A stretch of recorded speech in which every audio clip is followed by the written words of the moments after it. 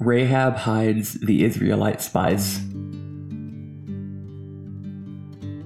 Joshua, son of Nun, secretly sent 2 men as spies from the Acacia Grove, saying, "Go and scout the land, especially Jericho." So they left, and they came to the house of a prostitute named Rahab and stayed there.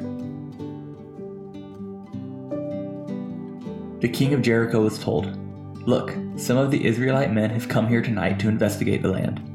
Then the king of Jericho sent word to Rahab and said, "Bring out the men who came to you and entered your house, for they came to investigate the entire land." But the woman had taken the 2 men and hidden them.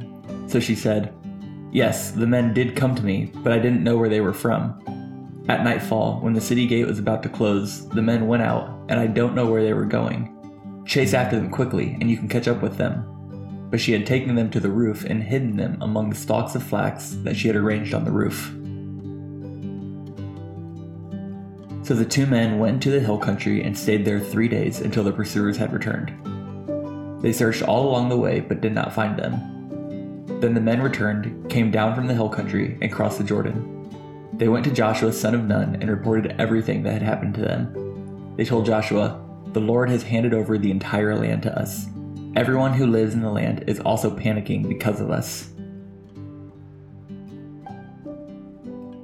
1 Minute with the Bible is brought to you by the Christian Standard Bible.